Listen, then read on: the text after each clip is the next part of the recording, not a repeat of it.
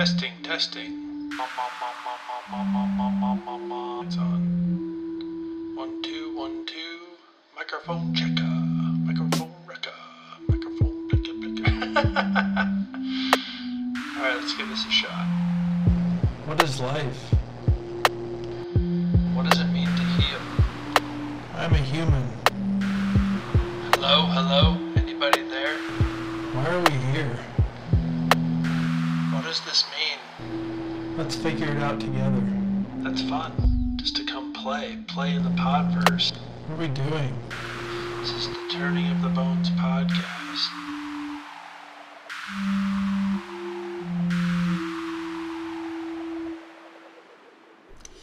Hello.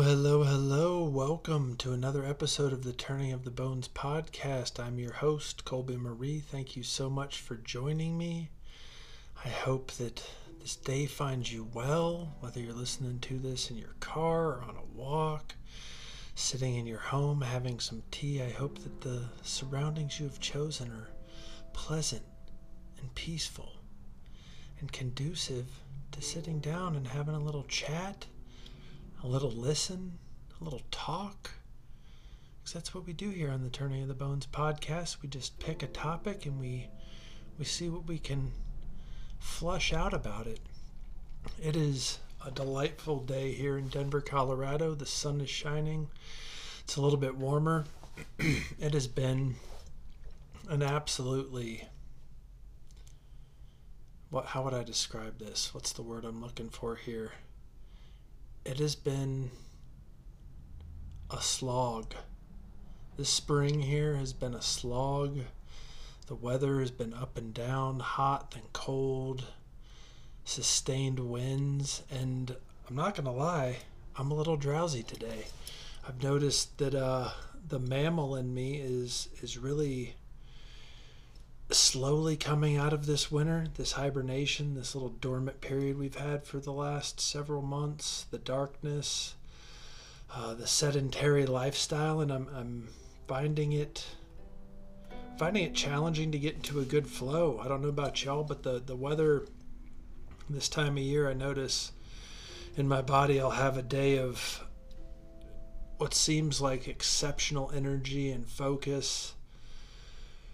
Just apply myself to what I'm doing, working out, playing the podcast, getting work done, to kind of feel alive. And then the next day it's like I'm coming out of the cave again and I can barely open my eyes. I'm having a bit of one of those today, so bear with me. I also have some allergies which are creating a bit of brain fog, so I'm hoping that I can get through this content. I hope this spring is treating you well. Lots of people I talk to are having allergies, having a hard time waking up. Our pandemic brain fog is still here. There's so many things going on. Before I sat down to record today, I went to do some push-ups to try and get the blood flow into my brain so that I would have access to the information I need for this podcast, the anecdotal stories and such. And at some point after my first round of push-ups, I just laid down on the floor and my dog came over and gave me a nice little snuggle. And it was delightful. I think she had the right idea. She was like, why don't we go back to bed? I don't know if y'all have pets, but they are just wonderful. I just laid there for a little while, gave her some pets. And it was a good reminder that, I'm a mammal too. Seasons affect me. The weather, my energy levels. Go easy on myself. I'm not always going to be able to maintain 100% focus. That's kind of a ridiculous myth of our modern society and capitalism, is that we can kind of just maintain this incessantly productive mode of being. And so I mentioned in last week's podcast that I might do a series on attention and ADHD and ADD, and here it is. We're going to jump into that. And the goal of this is really just to flush out some ideas. Did some research on the history, treatments, some anecdotal stories. I was diagnosed with ADHD in 3rd grade, which I'll shine a little bit more light on later. But I think that, when I'm scrolling online or when I look around, it's like there's still 1,000,001 solutions to this. Neuroscientists and cognitive neuroscientists are really exploring this pretty intensely. It's a huge field of neuroscience, so they're trying to get some mechanistic data for what's going on in our brains. There's tons of work around behavioral stuff, and I wanted to give this little preamble that, from what I found, there's about, and this kind of corresponds. So when I was teaching in high school, I noticed that I didn't think that as many people had ADHD as were diagnosed or thought they did. Adults said they had it. Every student had it. I mean, it was like everybody has ADHD. And so when something that's prevalent, it makes me a little suspicious. And I've found in my life and my journey and my relationship to my brain and focus and attention that a lot of the shifts that I needed to make were actually behavioral. And I actually think that my diagnosis and the treatment for my ADHD was a little off base in the 80s, not due to any kind of maliciousness, just a straight up ignorance. There was a lack of knowledge at that time around what was going on. And so I do think that a lot of what people experience, the overstimulation we have with social technology and social media and the news cycle, I think a lot of that can be mitigated with behavioral changes. There is, however, there are cases in which, the depression associated with ADHD, that people actually do need medication. And when I did this research for this podcast, about 10% of the population has clinically diagnosable ADHD. And so I'm not a huge fan of medication. I am when people need it to scaffold to learn the behavioral supports, when things have kind of gotten too far out of balance for them to be able to maintain focus or regulate their emotions. They're experiencing significant depression, anxiety. I do think that medications, use behavioral approaches whenever it's safe. And having a team, psychologist, psychiatrist, therapist, really get in there and assess you is really key if you think that you're struggling with this. It's just hard to focus right now. I mean, there's just so much visual, auditory stimulus. Just sitting in my apartment, there's so much visual stimuli in here, things that I could look at. There's sounds going on out in the neighborhood. There's my phone that I can pick up any time I want and get a little dopamine hit from Facebook or Instagram.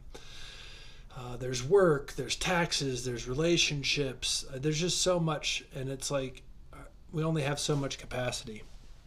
And so the point of this is really just to kind of take a look at it, look at it historically, talk about it a bit. And I really do believe that, any science, or as we develop understandings of things, like there are periods of time, you can forgive somebody for being ignorant. It's harder to forgive somebody for being foolish, for doing things that they know not to be true. And so when I talk about ADHD historically, there's just a certain amount of ignorance. There's just shit we didn't know. And we continue to refine our understandings of these things. And I think an interesting thing about the time we're living in is you have access to so many sources now. Like I went into so many medical journals and read so much this week about ADHD. There's just so much new information about it.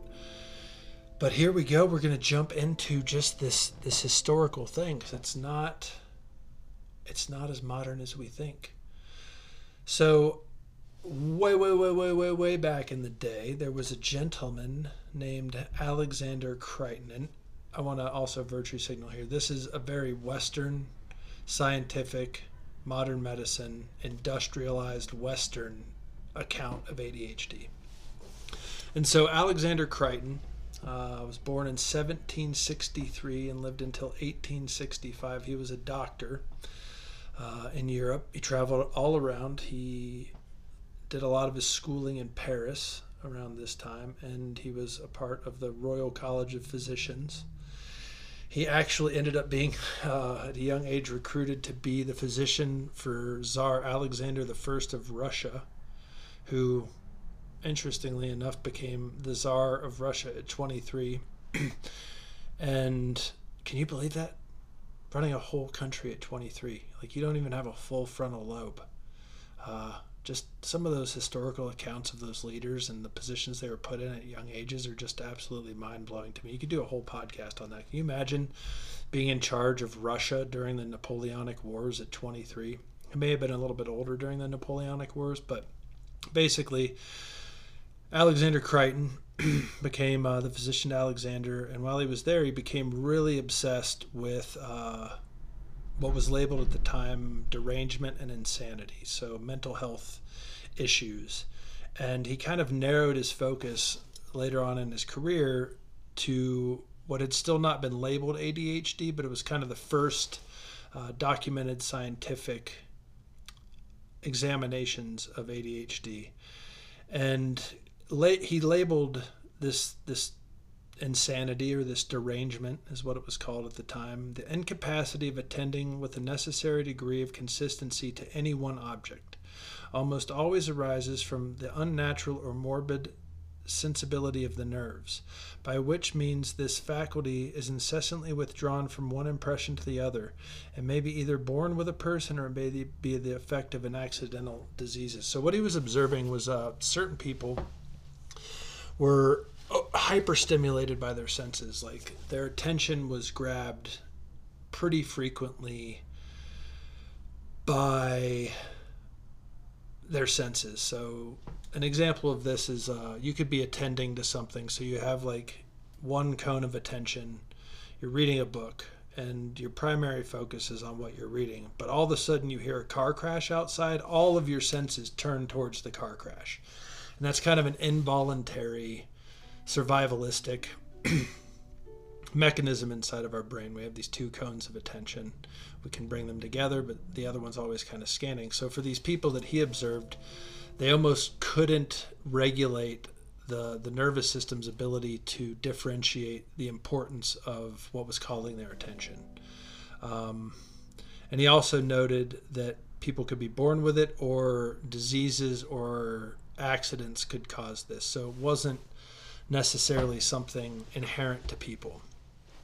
And he went on to say that when born with it, a person, it becomes very evident at an early period in life, and it has a bad effect in so much as it renders them incapable of attending with any consistency to any one object of education. So basically they just have a hard time in school, right? He started noticing that these people couldn't take their attention and bring it still on one object. Sometimes he said this was a result of nervous disorders. And he went on to say, in this disease of attention, if it can properly be called so, every impression seems to agitate the person and gives him or her an unnatural degree of mental restlessness. People walking up and down in a room, a slight noise in the same, a moving table, a shutting door, slightly excessive heat or cold, too much light, too little light, all destroy the constant attention in such patients, inasmuch as it is easily excited by every impression. The barking of dogs, an ill-tuned organ, I like that one, an ill-tuned organ, that shit would bother the hell out of me, or the scolding of women are sufficient to distract patients of this description to such a degree as almost approaches the nature of delirium. It gives them vertigo. A headache often excites such a degree of anger that borders on insanity. When people are affected in this manner, which they very frequently are, they have a particular name for the state of their nerves, which is expressed enough in their feelings. They say they have the fidgets. And so basically, this guy was the first person to diagnose the fidgets. And also, I mean, just listening to that, it makes me think that a lot of these people could have had anxiety or been suffering from trauma. But it's kind of the first consistent observation of people who had a hard time attending to one task for whatever reason.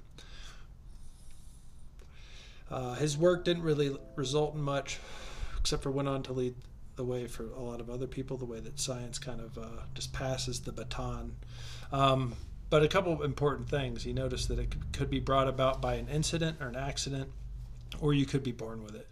And I really think that's true. I mean, I think that you can suffer a trauma and then have a hard time paying attention. If you are going through grief, you could have a hard time paying attention. There are lots of things that I'll talk about later, but it kind of points to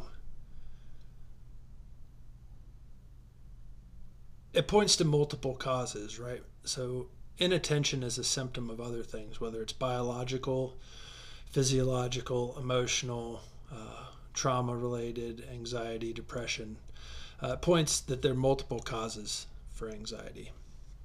And so next we have a really fun gentleman with a nice little bit of alliteration, Heinrich Hoffmann, who lived from 1809 to 1894. Good old Heinrich was a German physician, fairly well known, similarly on lots of different boards of physicians. I won't list them all here, it's a little boring. But he was noticing this in children, and he illustrated a book for his son when his son was 3. And basically the book is kind of like just a children's book, lots of lessons. But the poem goes on as such, and I'll try to read this, but it's a little challenging because of how it was written. But it's the story of Fidgety Phil. And on the first page, you have like a old 2-dimensional drawing of a family sitting at dinner.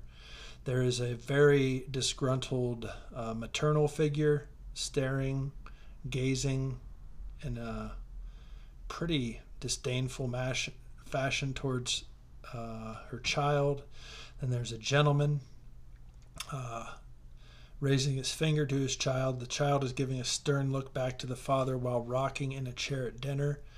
There's a nice table set there. They are all wearing appropriate garb for the time. Child has on some nice knickers and a nice little ruffled collared shirt. Beautifully 19th century hairdos. And the poem goes on. Let me see if Philip can be a little gentleman. Let me see if he is able to sit still for once at a table. Thus spoke in earnest tone the father to his son, and the mother looked very grave to see Philip so misbehave.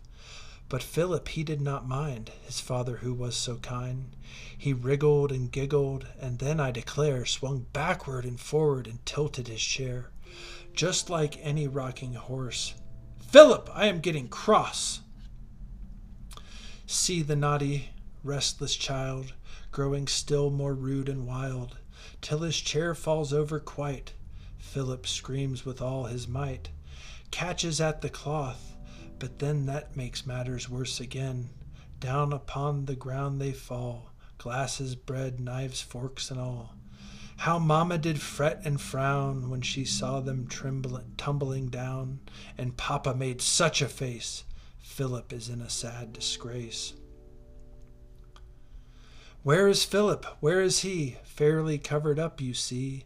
Cloth and all are lying on him. He is pulled down all upon him. What a terrible to-do! Dishes, glasses snapped in two. Here a knife and there a fork. Philip, this is naughty work. Table also bare, and poor Papa and poor Mamma look quite cross and wonder how they shall make dinner now. So in this children's story, you see Philip, wiggling in his chair, rocking back and forth, much like I am on my fidget stool that I bought myself, a nice little balance stool that I record this podcast on. But old Philip's just sitting there rocking, the same way I am while I'm talking. And eventually he falls backwards and pulls the entire dinner down onto the floor and on top of himself. And at the end, parents' hands are in the air. Poor Philip's feet are just barely sticking out of this tangled mess of tablecloth. And you have the first parable of a child with ADHD or kinesthetic learning needs. I think it's really funny, and I think this really points to this idea that Fidgety Phil, old Fidgety Phil, has some kind of almost like a moral, like there's a moral component to this type of misbehavior that little Fidgety Phil just wouldn't listen. He's just a little antagonist to his parents. He just won't behave, and then eventually ruins dinner, which in 1893 was a big deal. Not a lot of food going around, and so we have the first child story about a child with ADHD. And then around the same time, there was a gentleman named Sir George Frederick Still, another one in the Royal College of Physicians in London. And this is when this kind of prevailing sentimentality really kind of took hold, I think, in the scientific, psychological, and pediatric community. And Sir Frederick Still quoted, this is a quote, "The particular physical conditions which are concerned with an abnormal defect of moral control in children." And so he was observing children who had a hard time attending to tasks, probably working with severely traumatized children, in orphanages, this is pre-treatment facilities, but they lacked moral control. So moral control was defined by him as the control of action in conformity with the idea of the good for all. So basically, if you're rocking the boat, if you're stepping out of line, if you're thinking differently, you've got a moral issue and you should be treated. So there were three factors in moral control: the relationship to the environment, so how well you knew what was going on around you in class; moral consciousness; and volition. So volition is like, the actions you take. Moral consciousness is, set of virtues and values. And so the symptoms that he gave children, and this is pre-ADHD label. These are all, really early observations. Sir George Frederick Still died in 1941, so beginning of World War II. So the symptoms of this this abnormal defective moral control in children are passionateness. So if they are passionate, I haven't met a child that isn't passionate about everything they do.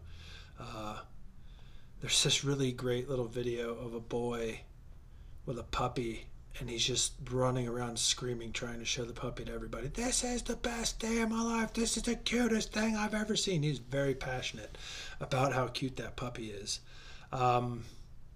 So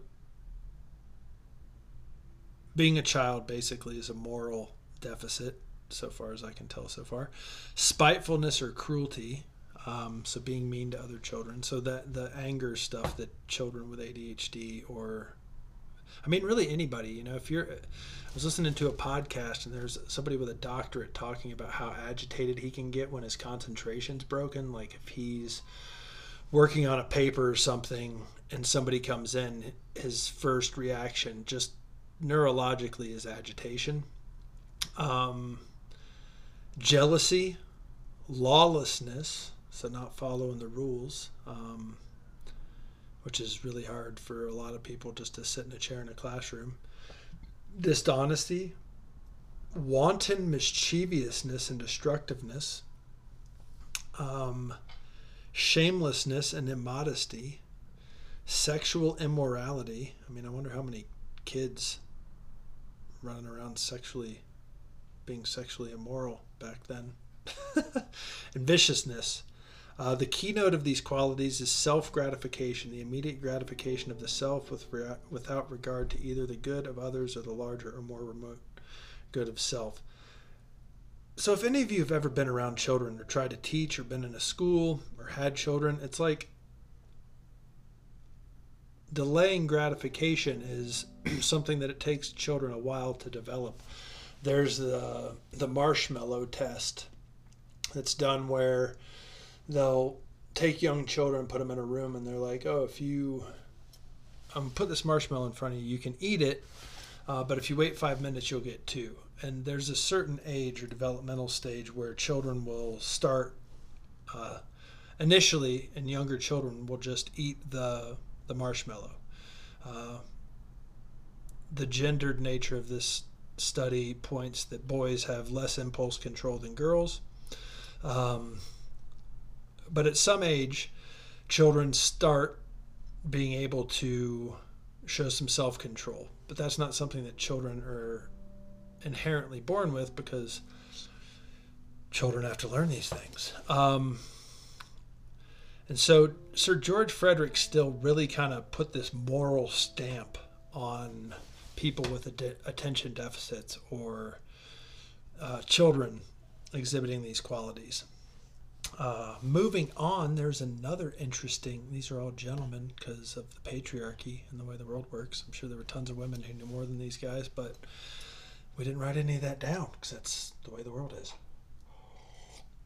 So in 1937, a gentleman named Charles Bradley was a psychiatrist, and he was treating children in treatment facilities, so in hospitals, orphans, traumatized children, and he was trying to treat and alleviate their headaches. And this is like one of those medical accidents, scientific accidents that led to kind of where we are today. This is a pretty pivotal moment. He used Benzedrine, sulfate amphetamine, to alleviate headaches in children with depression, anxiety, probably PTSD, but noticed that the most striking change in the behavior occurred in the school activities for many of these patients. There appeared a definite drive to accomplish as much as possible. 15 of the 30 children responded to Benzedrine by becoming distinctly subdued in their emotional response. And clinically, this is 1937, clinically there was an improvement from the social viewpoint. So children started, symptoms of depression, anxiety started lessening, and they started to produce more work. They started to focus better, which, I mean, come on. We're all adults here.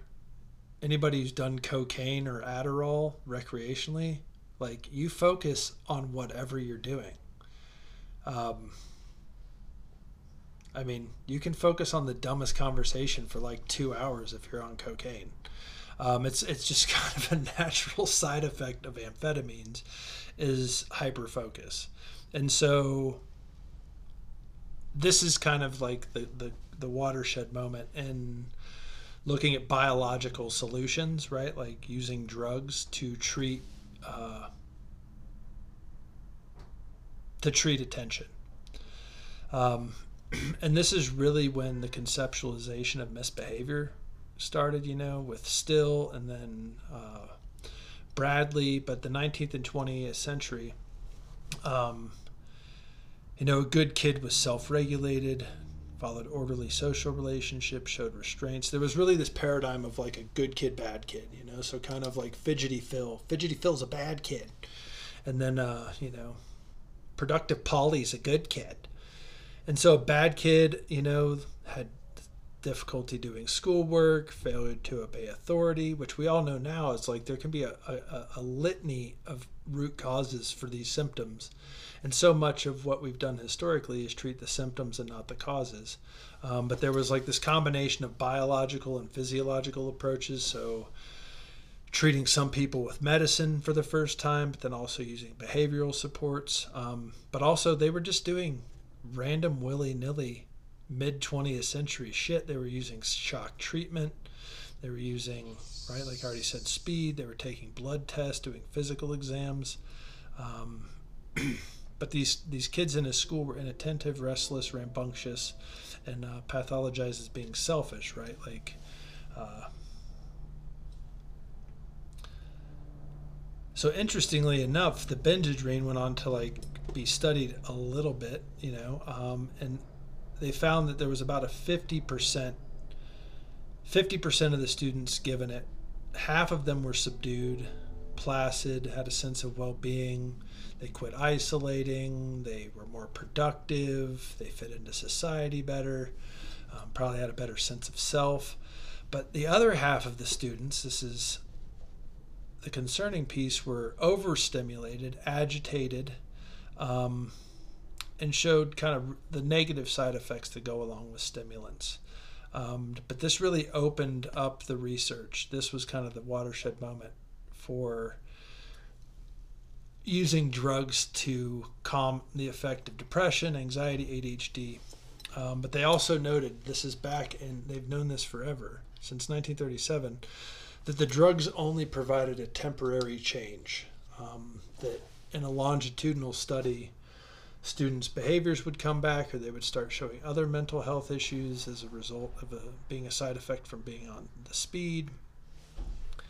And that brings us to the invention of Ritalin.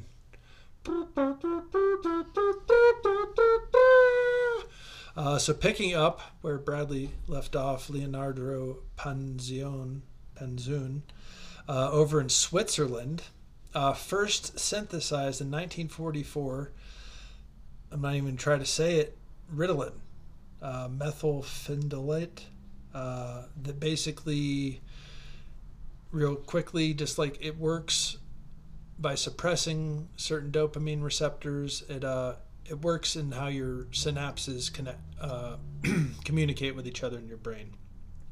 In 1955, this was approved in the U.S., and old Leonardo named Ritalin after his wife Rita. Old Rita.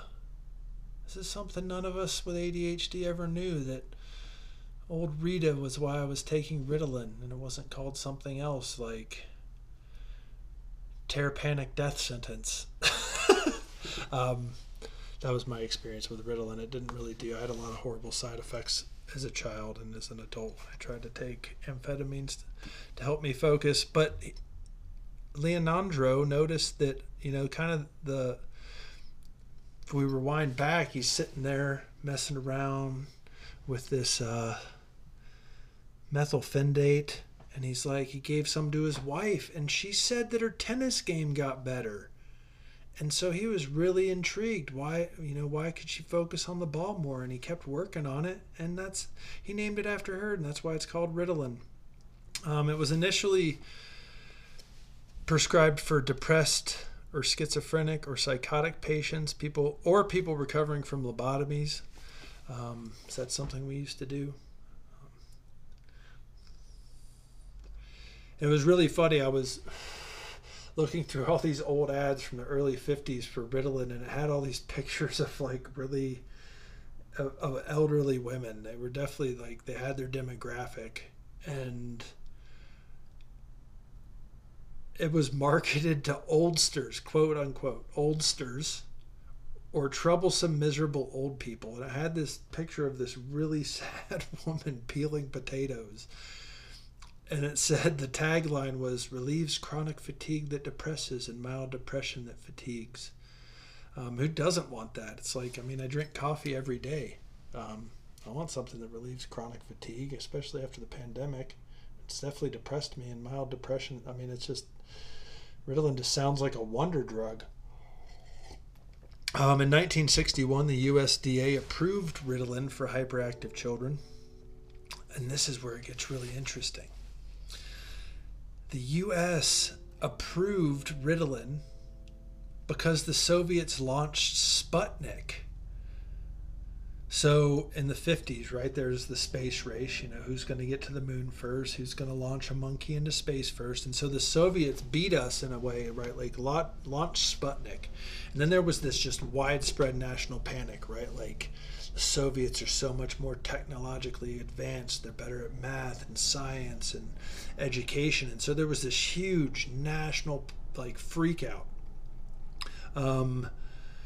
There was a huge increase in diagnosis and prescription of Ritalin around this time. And there was this huge refocusing nationally on academics. And they actually passed the National Defense Education Act to beat the Soviets. And the goals of the National Defense Education Act were to lower dropout rates, focus on science, math, and English. This is where we got guidance counselors from. Fun side note, your guidance counselors have jobs because the Russians launched Sputnik. And these were the first clinical diagnosis where the term ADHD came about. The first clinical trial with Ritalin was in a treatment facility. So I've mentioned before in the podcast, a treatment facility is where students who can't succeed in schools or have too much trauma or behavioral issues or unsafe to themselves or others go. But in the study, 70% of the side effects were worrying enough to stop the trial. So they shut down the trial because the kids were having such adverse side effects, right? Like paranoia, delusion, mania, depression. But this was a huge shift, right? To start studying intensely a biological approach to psychiatry. And you know what?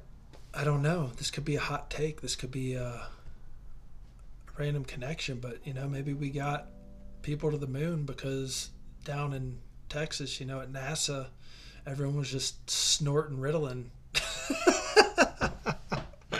Just a room full of scientists hopped up on speed trying to get Neil Armstrong into space. Buzz Aldrin, all those guys. I wonder if all those guys were on Ritalin. Huh. But moving on, in the 70s, Ritalin actually started to become quite a bit of a drug problem, kind of like we have the opioid crisis right now. The history of pharmaceutical problems in this country is it's insane. But so in 1971, Seattle declared that Ritalin was its number one drug problem. People were getting it on the black market. They were injecting it. And also in 1971, it was banned in Switzerland. So the country where the guy discovered it and first synthesized it banned it in 1971. And then moving on, between the 80s and 1995, prescriptions for Ritalin increased from 400,000 in 1980, or diagnosis for ADHD increased from 400,000 in 1980 to 2.6 million in 1995. That's pretty staggering. That's like 5 times as many people. And so that's where I got into it, I mean, it was mid 80s. I was in 3rd grade. Teachers kept finding me wandering around other classrooms. Couldn't sit still in a chair. And so I in the 1980s, I went through an intense round of diagnosis. I remember having to go to Children's Hospital, and they put me on Ritalin in 3rd grade. And so that's about when I started getting high, all the way back in the 80s. But we'll leave the anecdotes out for now. And so, yeah, and now we have Adderall, we have Vyvanse, we have Concerta. There are just so many things being used for attention because we're all having a bit of trouble focusing on shit. So as we move on, Ritalin has continued to be studied, continued to be looked at, and the side effects are pretty staggering. The side effects are anxiety, agitation, depression, difficulty sleeping, euphoria, irritability, loss of appetite, aggression, mania, panic attacks. And also they found in the 90s, they did a study and they found that taking Ritalin for 4 months as a child would alter the white matter in your brain. What's the white matter, Colby? Well, good thing you asked. White matter is the tissue through which messages pass between different areas of gray matter within the central nervous system. White matter is white because of the fatty substance, myelin, that surrounds the nerve fibers, the axons. So basically, the reason why they tell you to take fatty acids and omega-3s is your body can't produce fat, but basically your brain's just all fat. And so all of the casings for your synapses, neurons, the whole thing is basically just fat. But your body can't produce fat. Your body doesn't make fat. You have to take fat in. So like olive oil, butter, meats. That's why they say fish oils are so good for your brains. So Ritalin altered the white matter, so the ability of your brain to actually make other connections, do other things. And that's kind of the long and short history of ADHD. It brings us up to present, right? So now you can't meet anybody. If I meet a millennial, it's anybody. If I meet so many people, I was talking about this at the dog park this morning with a couple people, and just saying I was researching it, that I spent a lot of time on it, and both of the people I was talking to were like, "Oh, my ADHD is like this. Oh, my ADHD is like that." So I think the reason why I want to do this series is partially personal, so I can flush out and explore some of my experiences, but also because I think there's so many of us who are having a hard time attending to things right now, and attention is such a complex topic. It's not clear cut. It's social emotional. It's there's the pandemic and how that influenced our social emotional health. There's just so many interesting things that currently there's a lot of work being done to examine the physiological states that induce attention without behavioral approaches, right, such as breathing techniques, rest, diet. We all take, if you drink coffee, you're taking something to help stimulate your brain to focus. You're trying to get into a kind of not agitated, you're trying to get into a slightly altered state. Caffeine affects your brain chemistry where you can focus a little bit more. If you have a difficult task, you might pour a cup of coffee. I make a cup of coffee before each one of these episodes, so my brain's firing, so I got a little bit more to say. And so I think that there's still so much stigma, self-pathologization, like self-diagnosis. And I'm not looking to debunk anybody's sense of self. I just think that if we're all having a hard time paying attention, maybe something else is going on. It's like, I know that when I was diagnosed with ADHD, that it had a lot of the moral labeling, right? Like, I remember thinking that I was a bad kid. And it wasn't just because, I was a little child and I was seeing the world through a kid's mind and kid's eyes, and, everything's a little bit more emotionally intense, and you think that you're the cause of everything when you're a kid. But there was a lot of labeling that my teachers gave me. And having taught, I understand it. It's really challenging to have a child in your class that can't focus or is having a hard time. But what we know now in education is there's a lot of supports and behavioral supports that you can give people to help them focus. Like, I remember in high school, I'd taken myself off Ritalin and, I was struggling. My parents were getting divorced. I was a teenager. There's a lot going on. But if I needed to focus or read something, it really helped me to have my hood up. And in the school, I was labeled like a thug or a punk or a dirt or a grit or whatever you want to call it, because I wanted to wear my hood in the building. Well, we've come to find out that mental attention follows visual attention for sighted people. And so having blinders up or a hood can really help people focus, because it's limiting their visual and auditory field and creating kind of like a cone of focus, right? So I talked about you have these cones. And so there was still this just like kind of horrific pathologization. And it was out of ignorance, right? I don't think it was it was just conditioning and the society and the culture in which I grew up in. But so many of those things, I think, those social attributes to attention are starting to lighten up, but the symptoms persist. We're having a hard time focusing. We have more stuff asking for our attention, whether it's notifications on our phones or our apps.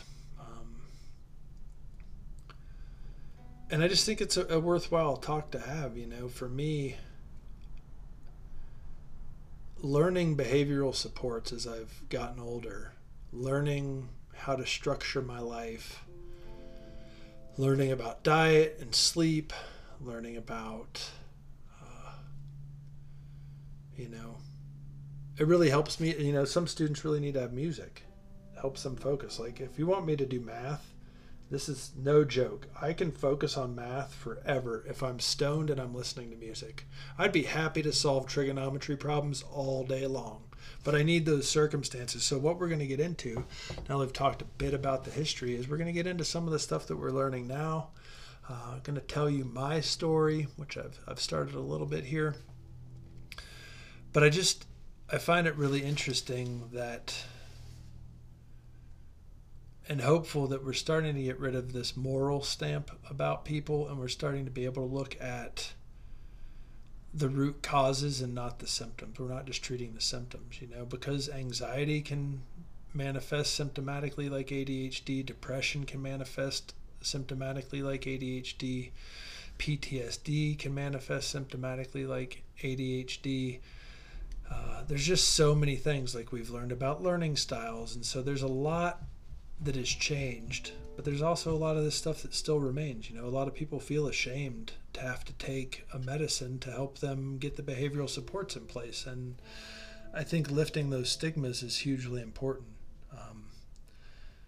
I realized pretty clearly when I was getting my master's, I was working a job, I was student teaching, I was taking classes, and around that time I was like, I'm having a hard time focusing. So I went to my doctor and I said, hey, what do you got on the market? What's good?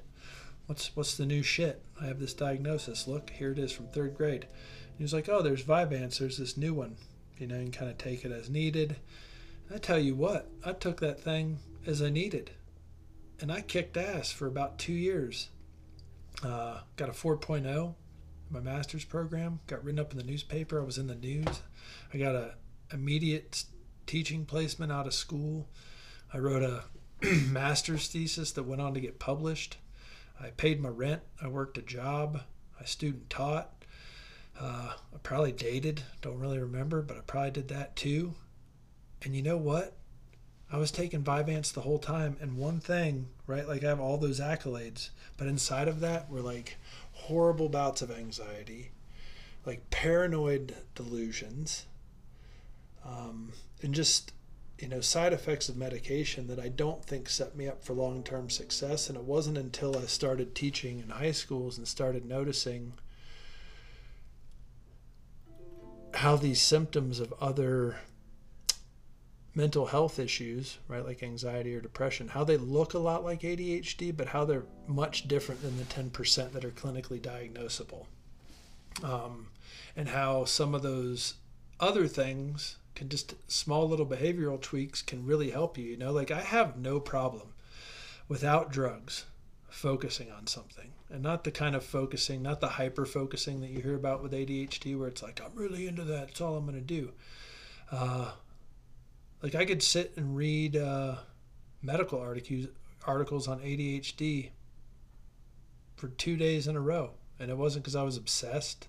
I don't feel particularly passionate about, like, changing the world and people's understanding of ADHD. I just was like, this is a good topic. Let's do it. I have work to do. I have a podcast to do. Let's dive into this. So with some pretty basic behavioral tweaks, I've been able to learn how to focus.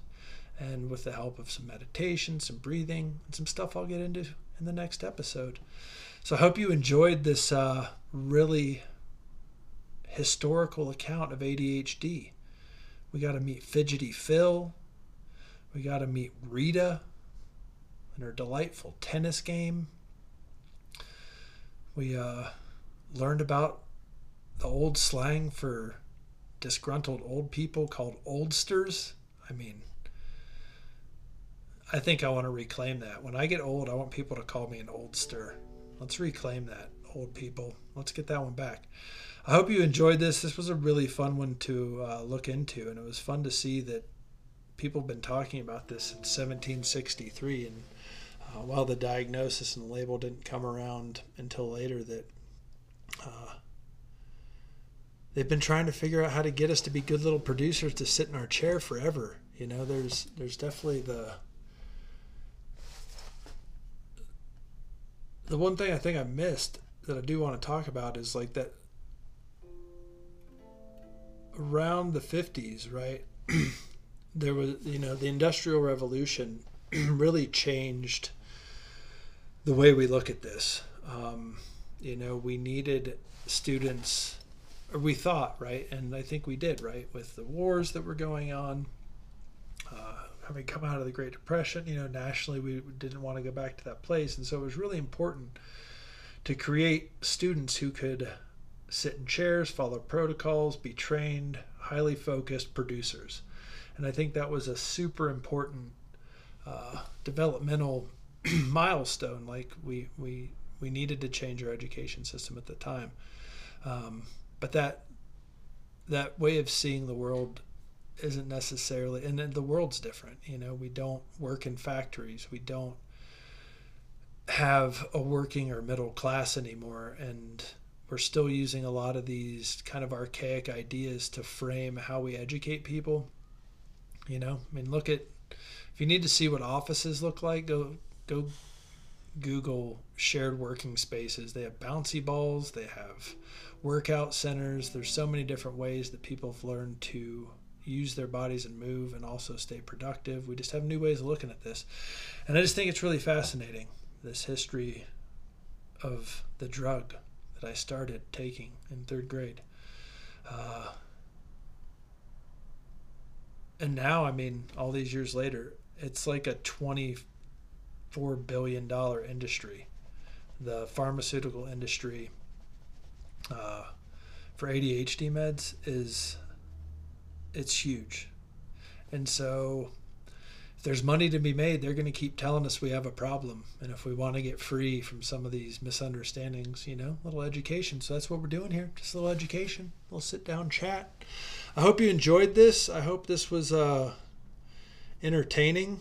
I don't do a lot of historical accounts of things on this podcast, but I think this one will set us up nicely for the next two podcasts on attention. So I love you all so much. I hope you have just a lovely, lovely day. This is a listener-supported, crowd-funded podcast. So if you got something from this, you want to head over to Patreon. You know, if you buy me a cup of coffee or a pint, head over to Patreon, www.patreon.com/turning of the bones. And just leave something. Keeps me motivated, keeps some money coming in, keeps this free of advertisers, and other people who can't listen or can't pay, don't worry about it. Just keep listening. I'm going to keep doing it. But if you feel called to, if you want to support the podcast, please head over to Patreon. Share it on Instagram, share it on Instagram, iTunes, leave a review, like, follow, subscribe, all that good stuff. And I appreciate you. Fidgety, fidgety, fidgety Phil, fidgety, fidgety, fidgety Phil, fidgety, fidgety, fidgety, fidgety, fidgety, fidgety, fidgety Phil. It's a really fun thing to say. I hope you guys have a lovely day. Have fun fidgeting. Take a walk. Do some push-ups. Drink some water. Take care of each other. Pet an animal. Hug a loved one. Take care of yourselves. Be well. Turning of the bones. Bye now.